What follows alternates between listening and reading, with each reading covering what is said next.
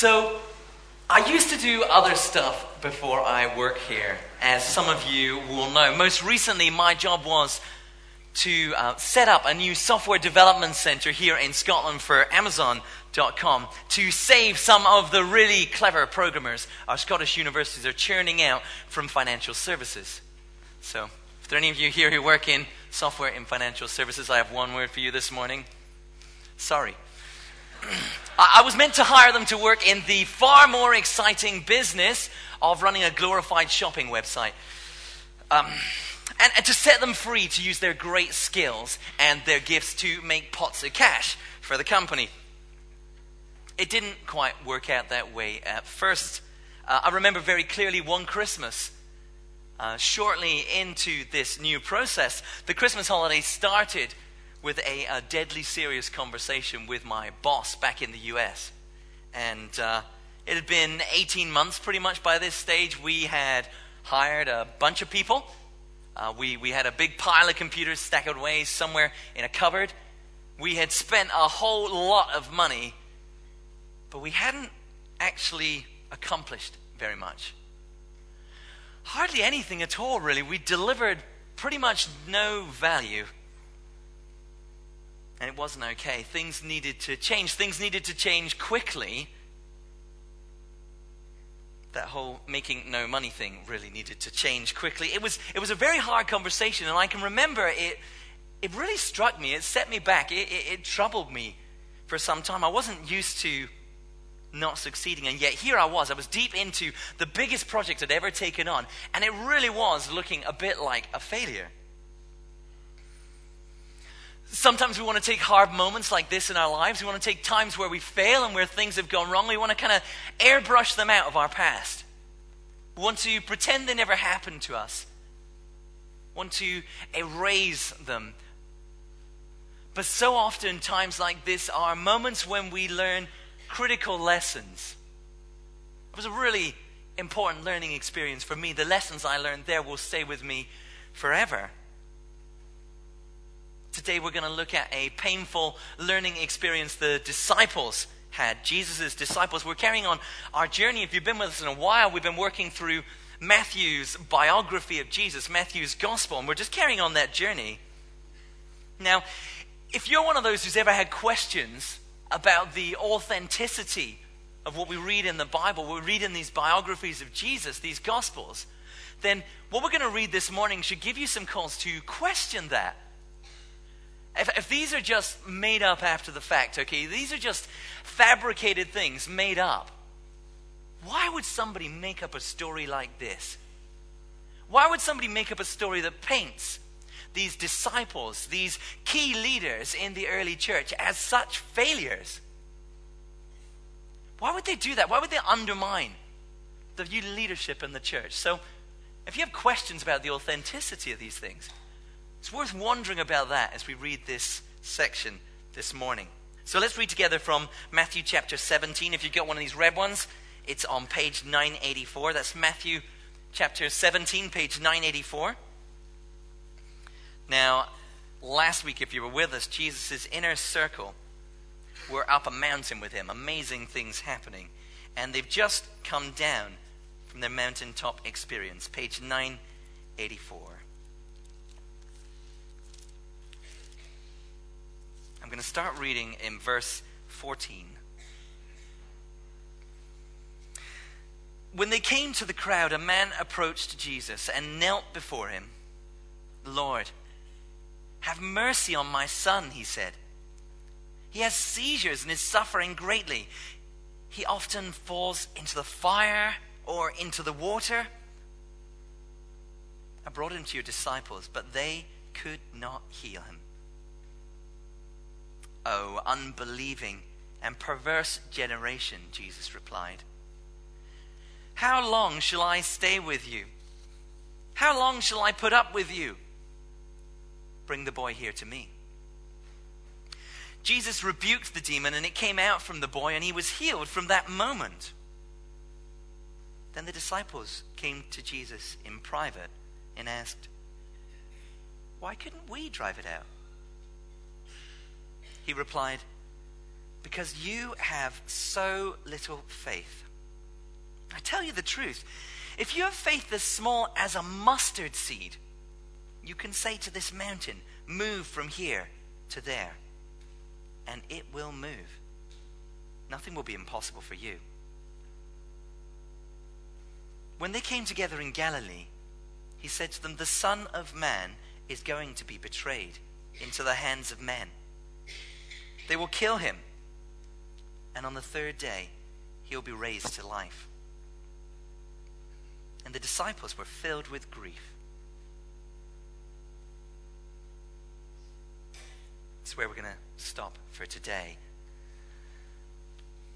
Well, the disciples have failed, haven't they? The disciples have failed here. There's no nice way to put it. They've completely failed. The moment Jesus and his inner circle get back down the mountain, they run into this crowd that has been trailing Jesus as he's been going around the countryside ministering to different people. And one man rushes to the front. He makes this impassioned plea for help. He falls on his knees. He pleads for his son. And then he looks over at the disciples disdainfully and he says, I brought him to your disciples, but they couldn't heal him. These disciples, Jesus, they're worthless. They don't do what it says on the tin. They can't heal. They can't help me. They don't have any power. The disciples haven't been able to do what the man asked of them. They've failed. As we find out a bit later, they've failed because they're doing the job wrong. Why couldn't we do this, Jesus? They asked later. Why couldn't we drive it out? Because you have so little faith, Jesus explains. They're obviously trying to drive it out without faith. They've forgotten their total powerlessness in this spiritual and this supernatural realm. Now we have to talk about the supernatural a bit here. In our day, you might think the world at large is pretty much agreed there's no such thing as demons. The old-fashioned ideas of the supernatural, well, they were the sorts of things we invented to fill in the gaps. But now as our knowledge and our understanding has grown and these gaps shrink, well, there's less and less need for these old-fashioned ideas. With our science, well, this idea of the supernatural, that's just going to be fading away. Oddly enough, it's really not. It's really not. An article this week in the newspapers reported the findings of a new UK study. It said 82% of Britons believed in the supernatural. 82%. 4 in 5. It said 68% thought they had experienced some sort of supernatural event directly. 68%. Only 18% said they didn't believe or weren't sure about the supernatural. If some basic grasp of science is enough to put this whole supernatural thing aside, then we've got some serious education problems in this country, don't we? We need to be careful not to underestimate the supernatural. It's very real. Most people in the world, most people even in the West, are very willing to admit this, perhaps not in public, perhaps not in conversation with you, but really, deep down, that's what they're thinking. Speaking to a crowd like this in a church, I expect many of you might agree with me that it's all real. But sometimes, even if we agree it's real, we can keep this supernatural more in the realm of the theoretical than the practical. We can think, in principle, yeah, absolutely, I believe there's other stuff going on. I believe there are things I can't see, powers I can't see at work in this world. But we can think, in practice, we live as if really there's nothing going on. In practice, we live as if this is only really the case in biblical times or in faraway places, the sort of places C's off to visit. That it's very unlikely to have any real impact on us today in our modern Western world. C.S. Lewis has helpful words on this. Here's what he says. He says there are two equal and opposite errors people can fall into about the devils. He says one is to disbelieve in their existence. The other is to believe and feel an unhealthy interest. they themselves, he says, they're equally pleased with both errors. So we need to be really careful not to ignore or underestimate the supernatural. It's very real, very relevant here and now. It is a part of our lives, even here in the educated West. But it's quite outside of our power. It's quite beyond us. The physical world all around us, we have a degree of power in this physical world, right? I can push things. I can move them. Probably if I tried really hard, I could make this pulpit slightly taller so I didn't feel so strange and far away from my notes this morning. We can hammer nails into this real world, or at least into most of it. We have a degree of power, but today's reading shows us the supernatural world is quite outside of our power.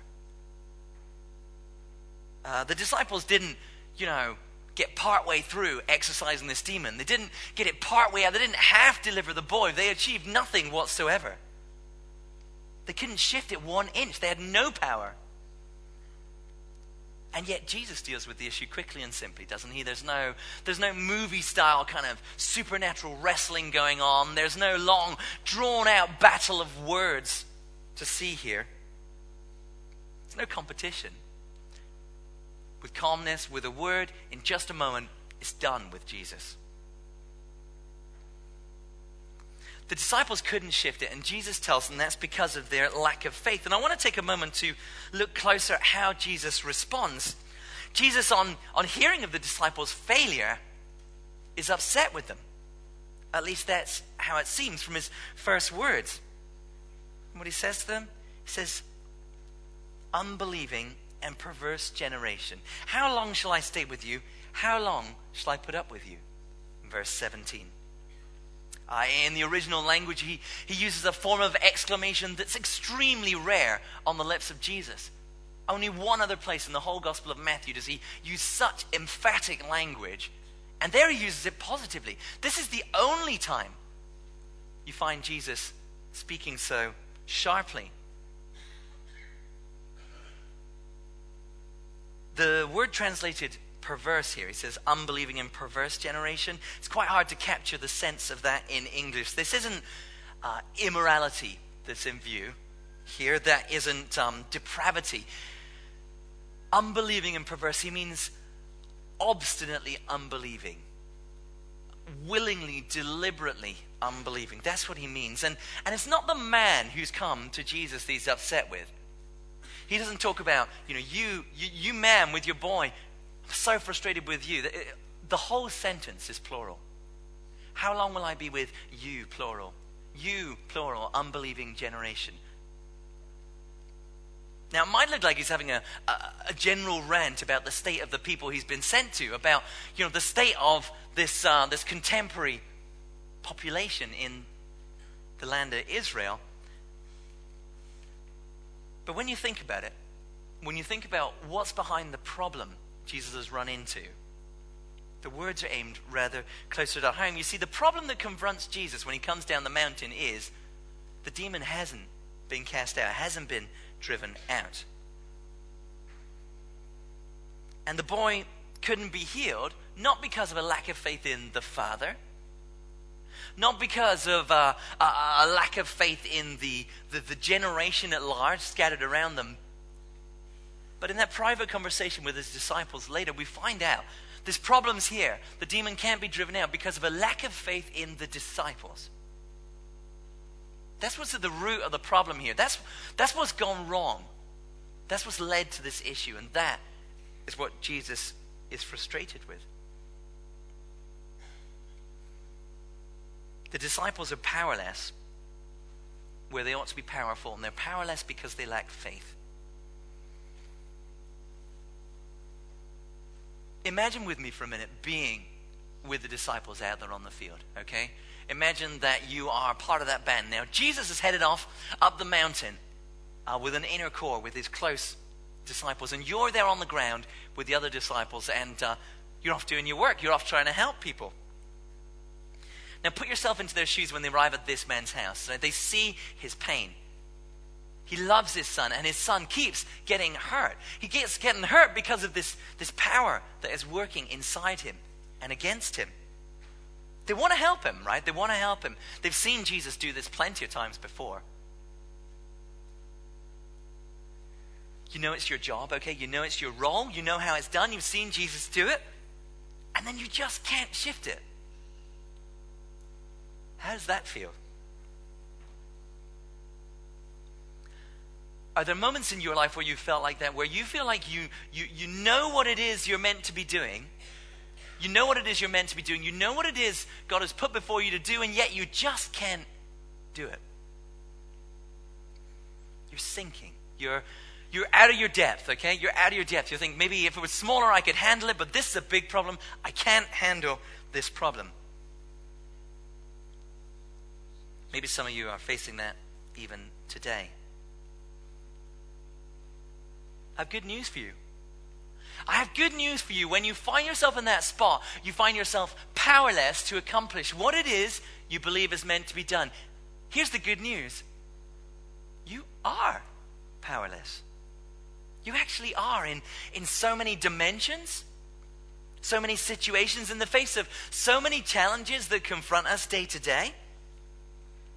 In the pursuit of God's will for your life, in the pursuit of what He wants you to do. We are powerless. When we have that feeling of powerless, do you know what we've done? We've grasped reality as it actually is. We've finally got what's going on and how it's happening. We are powerless. Our problem is we think it should be otherwise. Our problem is we think it should be otherwise. It seems like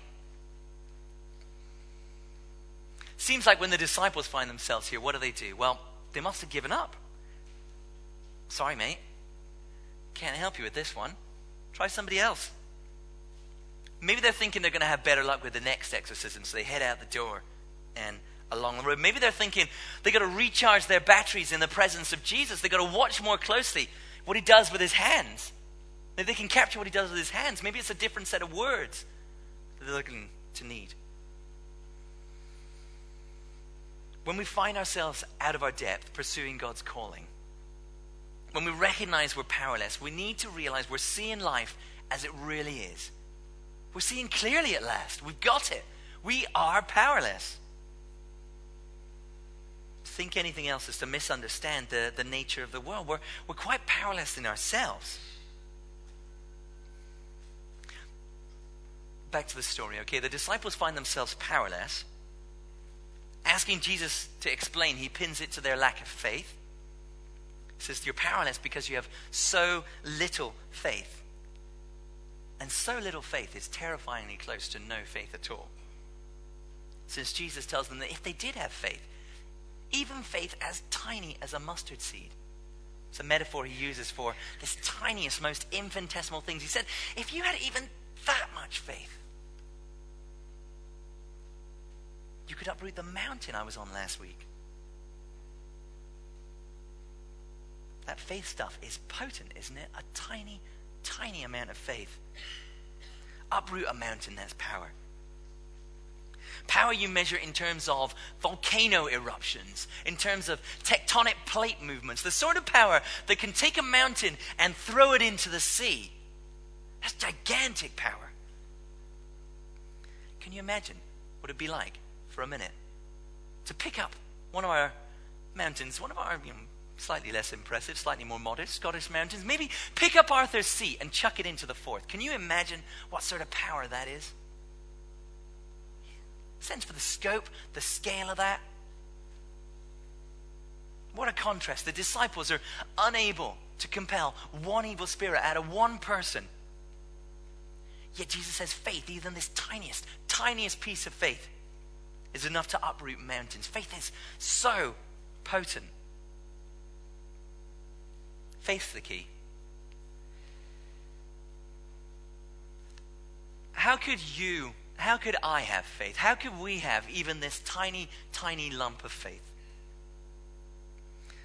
Well, let's start at the beginning, shall we? What exactly is faith? What is faith in the first place? Time to hit the well-thumbed dictionary. The Oxford Dictionary says this. It says, faith is complete trust or confidence in someone or something. Complete trust or confidence. And it goes on to say, in a religious setting, it's strong belief in the doctrines of a religion based on spiritual conviction rather than proof. Don't trust the Oxford Dictionary. I asked dictionary.com. It says, faith is strong or unshakable belief in something, especially without proof or evidence. Do you notice that common thread there? Do you notice that in those definitions of faith, they set faith in opposition to truth? Faith is this thing you have when you don't have evidence. And when you do have evidence, you've got this truth and proof stuff over here. It's where you get phrases like the leap of faith. It's where you get phrases like blind faith. The sense we get is we've got truth, we've got proof, we've got rational fact over here. And over here we've got fluffy faith. Soft, unconvincing, lacking evidence. Faith is almost kind of anti-reality in these definitions, isn't it? Some of the solid, rational, hard-nosed people, well, they want to look down on this idea of faith. It's something weaker minds need to get us through the week. A woolly, fuzzy way of getting around some of the difficulties in life. You can't handle the truth, they say to us. Where strong people like them really can. They live with just the facts, with just truth, with just proven real stuff. They have no need of this faith stuff at all. Well, of course, when they talk about just the facts, there is that surprisingly thorny problem of what exactly makes a fact. Facts are things that have been proved, they might say. Facts are things that have been proved. Then I'd have to ask, well, that's interesting. Is that a fact? And since by their own definition for it to be a fact, they'd have to prove it. And it's awfully difficult to prove that sort of thing. Amusingly enough, they actually have to exercise faith to believe that proven things are facts. An epistemological quagmire for another day. Here's the point. Everyone in the world exercises faith all the time. We all exercise faith. There is no way to get through life without faith. The big question is, what are we putting our faith in? See, one thing is clear immediately. Faith is relational. Faith is relational. It's not some abstract thing. It's not like stuff you bottle and collect up. Faith is always faith in. It's always faith in. You're always believing in something else, someone else. Faith the airplane's wings aren't going to fall off. Faith, 1,000 tons of metal can cruise through the sky. Faith, Google will really not be evil. Faith in God. Faith in His power. Are you a person of faith? Do you have faith? Well, those are just meaningless questions. They're meaningless questions. The question is, what do you have faith in?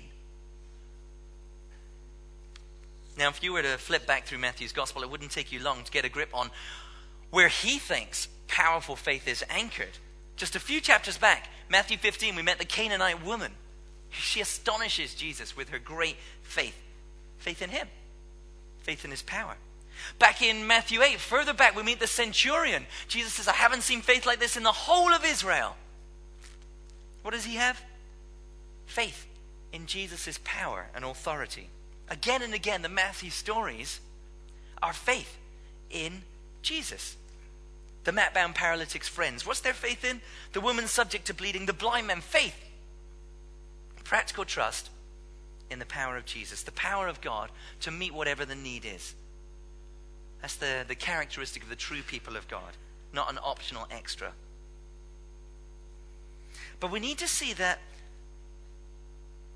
if the disciples did have faith, it would not make them powerful. Faith connects them to the one who's powerful. It doesn't make them powerful in and of themselves. It doesn't make them able to move mountains. It connects them to the one who is all-powerful, quite able, with just a word, to move Everest. Here's a way of picturing it for you. Faith is more about power lines than it is about batteries. Faith isn't about us being a repository of power. It's not about us storing up our batteries so that we can then go and operate independently. Faith is about recognizing we need to be plugged into work.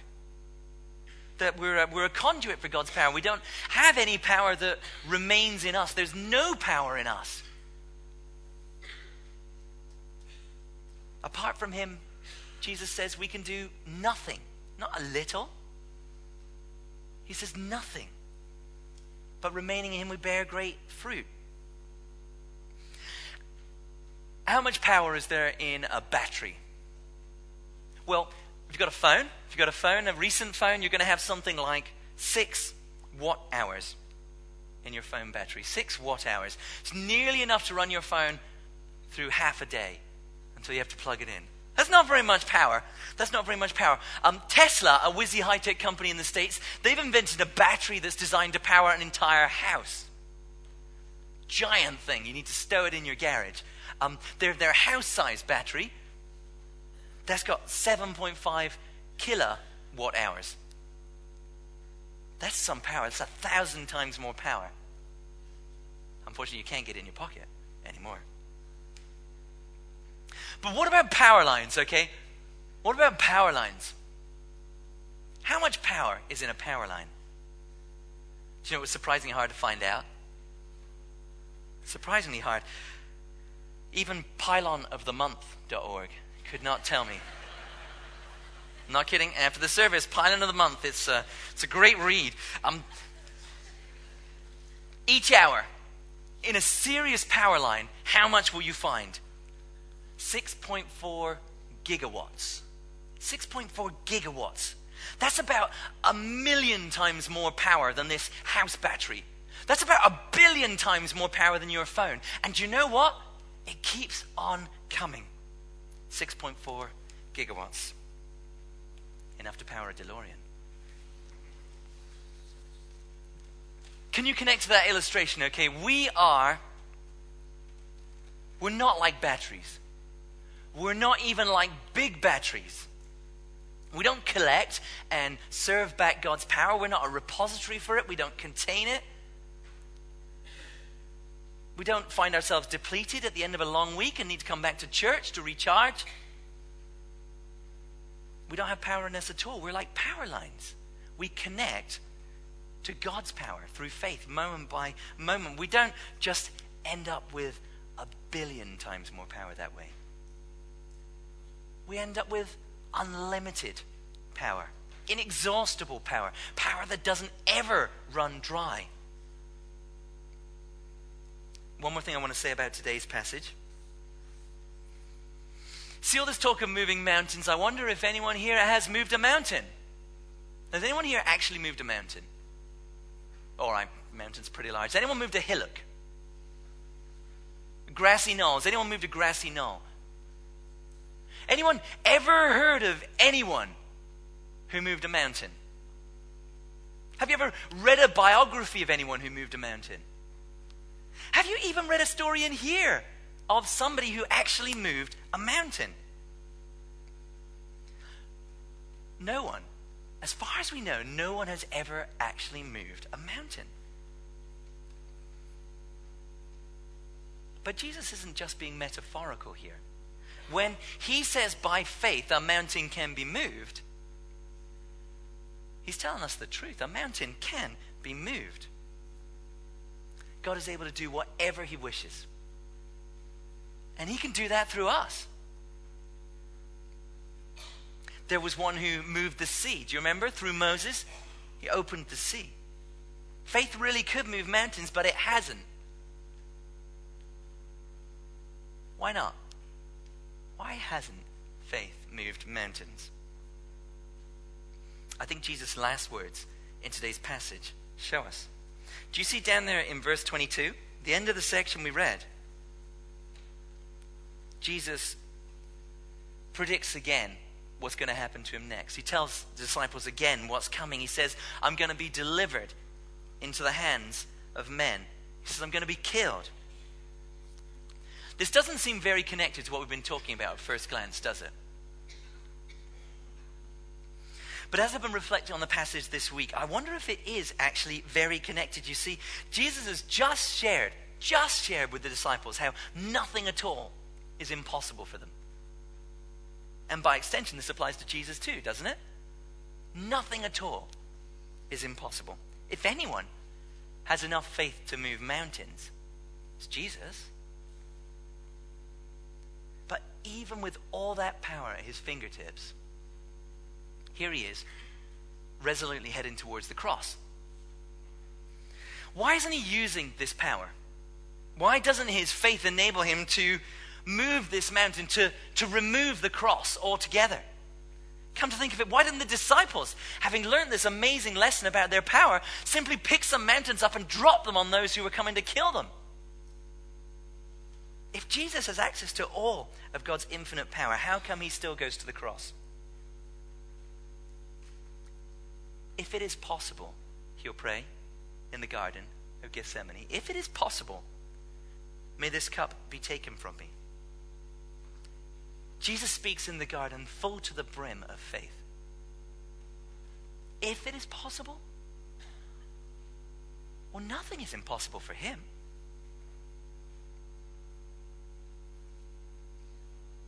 With his faith, just like he told the disciples, can't he?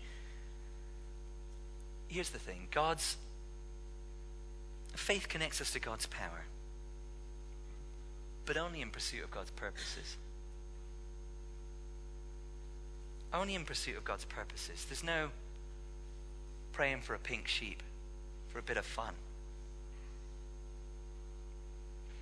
John, one of Jesus' disciples who was here with him, lived through this experience, an eyewitness there in the garden as well, saw him pray. John, in one of his letters you can find later on in the Bible, he writes this. He says, this is the confidence we have in approaching God, that if we ask anything according to his will, he hears us. And if we know that he hears us, whatever we ask, we know that we have what we asked of him. I'm pretty sure he was reflecting on this event. We can ask anything and know that we have it through faith, just like Jesus said, anything at all, if we ask according to his will. Let me read that to you again.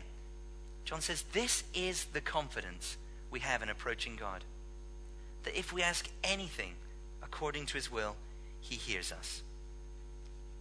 And if we know that he hears us, whatever we ask, we know that we have what we asked of him. It's 1 John 5, 14, 15.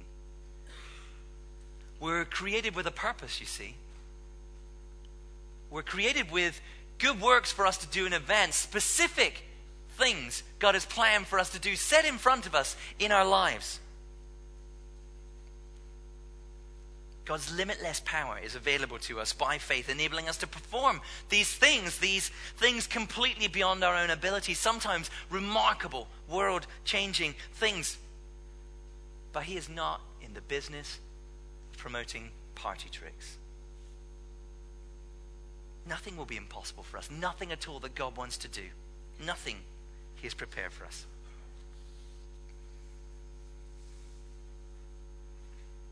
Two pictures I want to leave you with today to help you remember what we've talked about. So whenever you find yourself feeling powerless, pursuing God's purposes, feeling overwhelmed, at a loss, feeling like things are beyond you, you can't find inside yourself the wisdom, the power, the energy, the knowledge, the influence to get done what needs to be done, then let the picture of a flat phone come to mind.